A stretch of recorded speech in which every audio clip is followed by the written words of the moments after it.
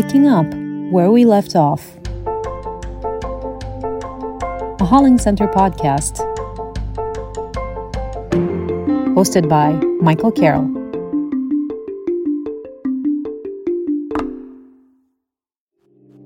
Welcome to Picking Up Where We Left Off.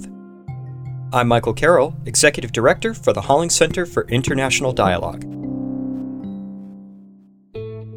The Holling Center has held over 50 dialogue conferences on topics in international relations, such as human security, responsible business, the environment, regional policy, and higher education. During those dialogues, we heard fascinating discussions with renowned experts in multiple fields and from many countries. Often following these dialogues, we ponder the question, what's next? To answer that, we decided to bring back some of the experts that continue the discussions and further new ideas. Every 2 weeks, we'll cover a different topic with two of our past participants.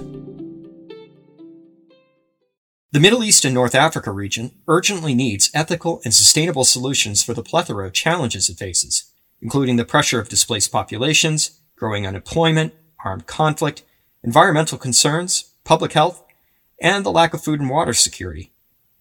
Throughout the Center's history, we've convened dialogue conferences on programs aimed at sustainable economic growth and diversification. In particular, the Center has looked at how the business sector and entrepreneurship can play a role in addressing these challenges. One such program, held in 2017, was called Profits to Peace, the business case for promoting positive peace. Another, held virtually in 2020, was called Not Business as Usual, Engaging the Private Sector for Resilient Societies. Both were part of the Center's initiative on responsible business. To pick up where we left off on responsible business, we have two past participants that have participated in multiple dialogue programs in this series.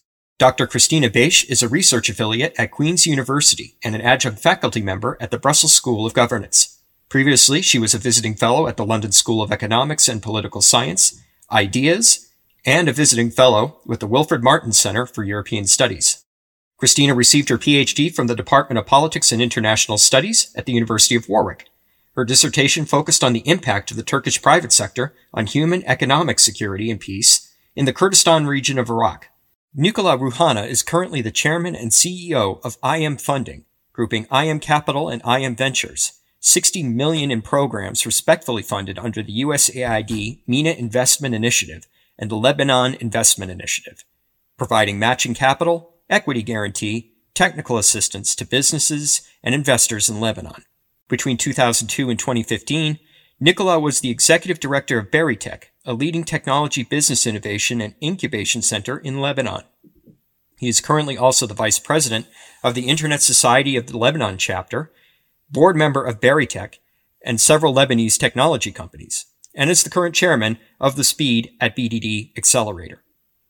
Nikola has a telecommunications engineering degree from St. Joseph University in Beirut, a PhD in networking systems from the Université Pierre et Marie Curie in Paris, and the EDP graduate from INSEAD, France.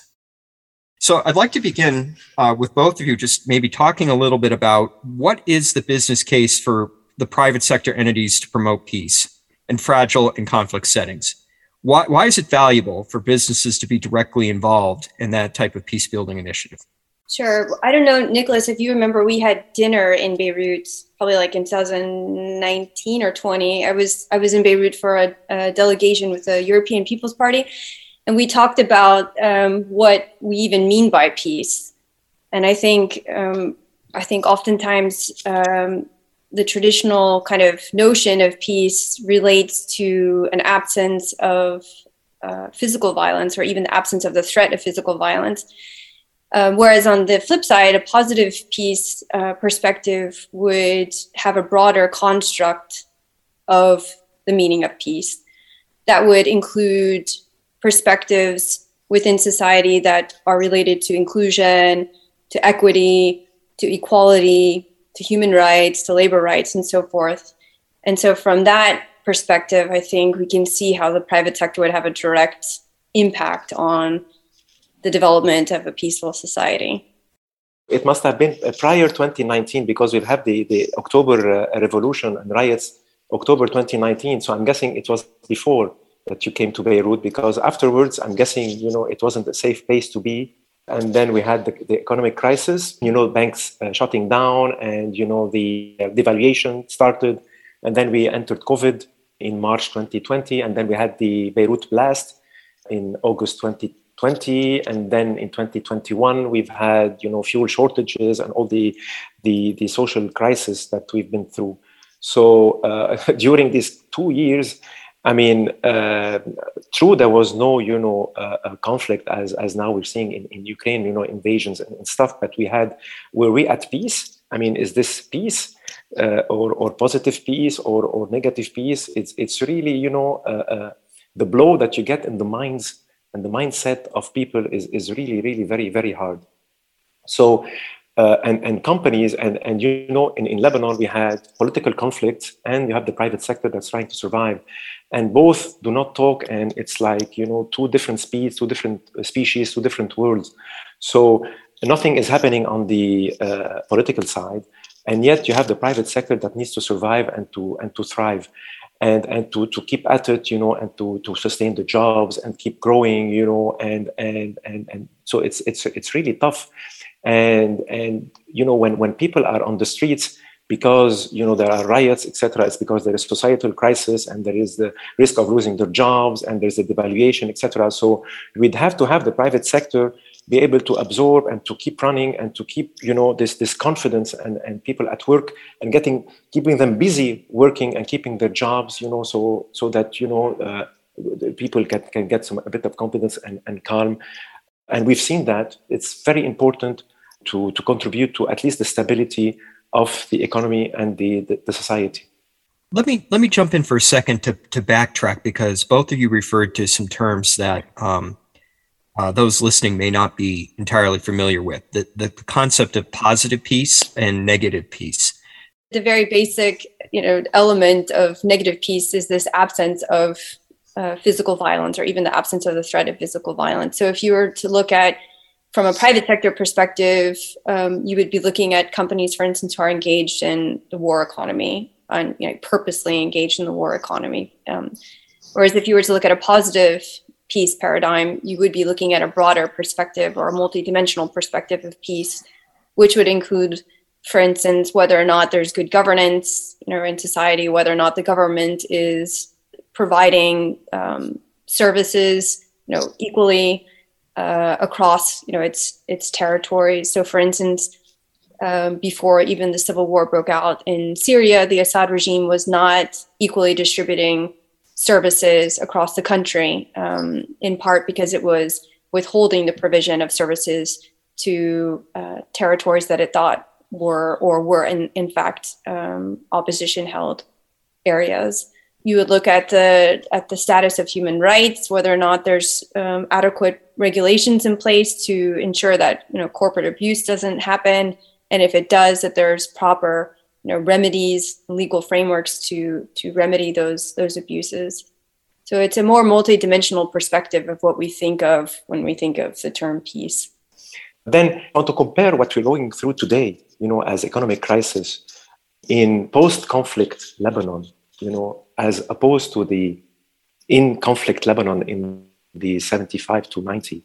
At the time, because I've lived both, both times. And at the time, I remember, today, it's even tougher, it's even tougher economically, because banks are inexistent. You can't have access to money, you can have access to the funds, etc. Whereas when we were at war at the time, banks were always open, you had access to liquidity, etc. So it's really funny how, sometimes we say, we went to 15 years of real actual war and we didn't feel the economic crisis. Today we're at peace and we're feeling economic crisis. At the time we had access to liquidity. Today we don't have access to liquidity. So, what I'm sensing here from the two of you, from almost the academic perspective, is that people need to understand that the absence of conflict does not necessarily equal peace. And I think that, that's kind of a oversimplification of what's being discussed here, but that the absence of conflict doesn't also mean economic opportunity, doesn't mean stabilization, anti-corruption, anything of that nature, where, excellent examples that you gave from Lebanon, basically saying actually in some cases the business environment is way worse than it was than when there was a conflict period. So, particularly, citing the Lebanese example here, are there businesses, are there initiatives, are there entrepreneurs that are starting to try to break through this corrupt system that you were talking about? I know a lot of the work that you've been doing has been trying to make capital available, which is some of the things that you were saying is unavailable and preventing that kind of business development. But also, are there some examples that can be cited either in Lebanon or elsewhere that we're aware of, where businesses are actually having that kind of positive peace impact on the community, these entrepreneurs, these small businesses, that type of thing? So I think for me, I think it's really important to frame the business for peace field. So the business for peace field emerged. It's a multidisciplinary field that emerged about 15, 20 years ago, and it's still in its infancy, I would say, infancy stage. It leans on business ethics and peace and conflict management studies, on gender studies, increasingly environmental studies. And we really take the approach of the business itself in terms of how we measure its impact or its effectiveness with regards to its engagement in the operations in the area that it has its operations and also in the companies in its supply chain. But we really look at how a company operates internally. So we look at its core business model in terms of how it hires any potential employees, whether or not that company really makes an effort to ensure that its employees have access to equal opportunities and trainings and upward mobility within the company. And we look at how a company interacts with the broader labor market. So, for instance, how it does actually perform in terms of hiring. And then we also look at how a company engages, of course, with the government and how it tries to influence policy, and then its impact on the environment and communities. So I think if you take from that perspective, I think many of the business activities in the Middle East and North Africa region, just from the sheer sense or space in terms of its engagement in the communities, is already a positive influence. It's not only necessarily about ensuring that a company doesn't do harm, meaning it doesn't conduct human rights violations, but also in terms of its own engagement in the community. I think that is something that is positive and should be highlighted. Yeah. Okay. So I will give you a couple of initiatives that we actually did to contribute to this ecosystem after the crisis. So the first initiative, as you said, Michael, after the economic crisis in Lebanon, which started deteriorating in October 2019, access to capital is inexistent. Banks disappeared, no liquidity, they all went bankrupt. And so prior to that, we had an ecosystem and like about 7 or 8 VCs that were really pumping money in the ecosystem. And suddenly there's a dry spell. Everyone disappeared, money disappeared, etc. And luckily enough, and really lucky enough, we were the only fund. The 40 million that you mentioned came just after the revolution, which is really a breath of fresh air. And so we said, wow, we have this resource and we have to really do something about it, And so we created a fund and we called it the SOS Fund, Save Our Startups Fund. And the idea was really to give investment already existing startups, to help them, give them runway and weather the storm of the economic crisis and COVID, which, by the way, during the first wave of COVID, the world stood still. There was not even investments outside Lebanon, So we created this SOS fund, Save Our Startup Fund, $12 million fund, that we really created and raised in like 6 months. We chose 12 startups and we invested $1 million in each of those startups over a record time of 6 months.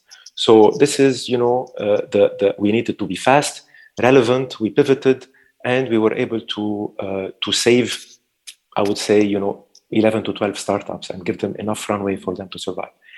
And then after the Beirut blast, August 4 blast. So this is our role, and we said we had a portfolio of companies. Some did not get affected by the blast because they were outside Beirut, etc. But at least their clients got affected. And when your client gets affected, it means you have loss of revenues because this client of yours used to buy your product or services, and now he will no longer buy your product or service. So one, you get loss of revenues as a company. And two, the affected client is no longer buying because and he can no longer sell this product because he's been affected. He's unable to buy it because he's lost his business. So what we did is we came up with another initiative called the IMERIT, which is the IM Emergency Relief Initiative, where we took 16 of our portfolio companies and we told them, listen, guys, give us the list of your affected clients and what's the loss of revenue that you get because these guys were affected.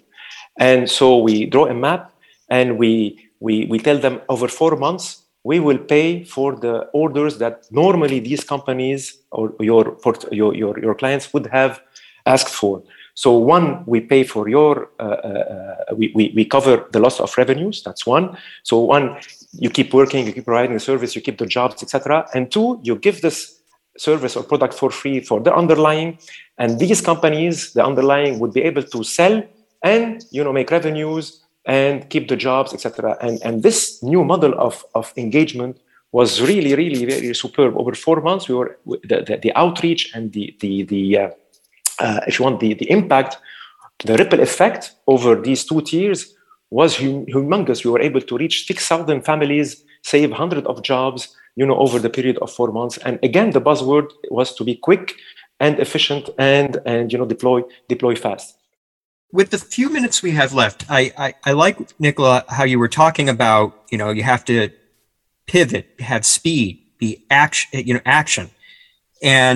But I also think there's a long game here. So the last thing I'd like to talk about is, this question of how we can make the concepts that we're discussing here more part of the education, of trainings, of things like that, so that this is when people formulate their business ideas, when they do their startups, when they do their mom and pop shops, that they're thinking about some of these concepts. And, if whether it's an SME, a small to medium enterprise, or something larger, how can we build in some of this idea of a positive peace paradigm into it? Now, I know one of the big problems, in my opinion, and I come from an education background, is business schools. They have a very, dare I say, old school approach about what a business is and what a business should do. And you're not supposed to go beyond the concept of providing value to your shareholders or value to the owner. So maybe with the last couple of minutes, is there any initiatives or thoughts that you may have, both of you, about how we can actually get some of these concepts more regularly into the education curriculum for the long term, so that when we get beyond some of these pivots and sudden actions or quick actions that need to be taken to keep startups afloat, how can we make this part of the more regular knowledge set for anybody that's starting a business? There are some pretty good international initiatives. One is the UN Global Compact, and the UN Global Compact particularly has an initiative called the Principles for Responsible Management Education, or PRIME. And it's a global initiative that's meant to support business and management schools in the development of curriculum that would then facilitate learning around the Sustainable Development Goals. And I chair one of 9 active working groups on Business for Peace. And part of it is about building awareness amongst business and management schools on these critical peace and security paradigms. And then trying to make the business case for businesses to, build or develop an awareness of their operations and how that they potentially impact the factors that then determine whether or not instability or fragility lead to either durable peace or, on the flip side, armed conflict or uptick in violence. There's also another really good initiative called the Global Business School Network that is similar to PRIME. That is very focused on non-Western business and management schools. And then I think there are these other international frameworks that are helping the private sector move along in terms of promoting ethical, responsible business practices. So you have the UN Guiding Principles of Business and Human Rights, you have the OECD Responsible Business Practices. And then just yesterday, the EU Commission passed a new directive on human rights due diligence. But it does move this shift from voluntary human rights due diligence to mandatory human rights due diligence. It will unfortunately only refer to upfront a very small percentage of European companies that will have to assess any human rights risks within their operations as well as their supply chains. It's only going to be mandatory for companies that have 500 employees or more and a net turnover of 1.5 million. And it will also include companies that don't meet that threshold, but that operate or engage in high-risk human rights sectors or sectors that have potential for human rights abuses. So sectors like textile, garment, agriculture, fisheries, extractive industries. So I think it's also going to set a precedence for other companies that are coming behind, smaller size SMEs, and then other companies that are moving in that direction. There is the stuff that you learn at business schools or school or whatever, and there is the reality of the market. Okay, what we've been missing in Lebanon for the last 2 years is something unheard of. Honestly, literally, we have 4 exchange rates to the dollar for the Lebanese pounds. 4. Okay, so there's the official bank rate, which is 1,500 Lebanese lira. There is another one that's 8,000. There is another platform which gives you at 20,000, and there's a black market at 25,000. So imagine auditing a company, with this, looking at the books. That's one. They don't teach you that in business schools when you have 4 FX exchange rates. Imagine valuation of a company in these 4 FX rates. How do you, when I invest in a company, what's the value of my shares when I invest in the company? And do I give it a Lebanese pound at what rate? And do I give it a US dollar at what rate? Again, this is unheard territory. We don't have any reference. We've been working with this environment for the last 2 years. Just as a personal side note, this is one of the reasons why when I was doing more work in education, I was not exactly a big fan of the MBA, because it doesn't look at, that there's an innate skill set that you learn. And there's also, your experiential skill set, which I don't really think, curricular instruction is always the best at. So I think you made a really good point here where the type of environments that we're talking about in many cases when we're trying to build economies with a positive peace paradigm, they don't fit in as nicely into a textbook sometimes. They don't fit nicely into a training program. So it really comes down, from what I'm hearing, to providing access, making sure that these concepts are in mind, but, creating as best as you can an environment where that can flourish. And in some places, it's like Lebanon, it's going to be exceedingly difficult. Hence why, I'm an admirer of your work. So with that, we actually have to wrap up this session. So I want to thank both of our guests for joining us today. Well, thanks, Mike, for having me, and especially to the Holling Center for continuing to be part of the discussion on how the private sector can be part of the solution in creating inclusive and peaceful societies. Thanks for having us, Michael. The Holling Center for International Dialogue is a nonprofit, non-governmental organization dedicated to fostering dialogue between the United States and countries with predominantly Muslim populations around the world. In pursuit of this mission, the Holling Center convenes dialogue conferences that generate new thinking on important international issues and deepen channels of communication across opinion leaders and experts. To learn more, go to hollingcenter.org.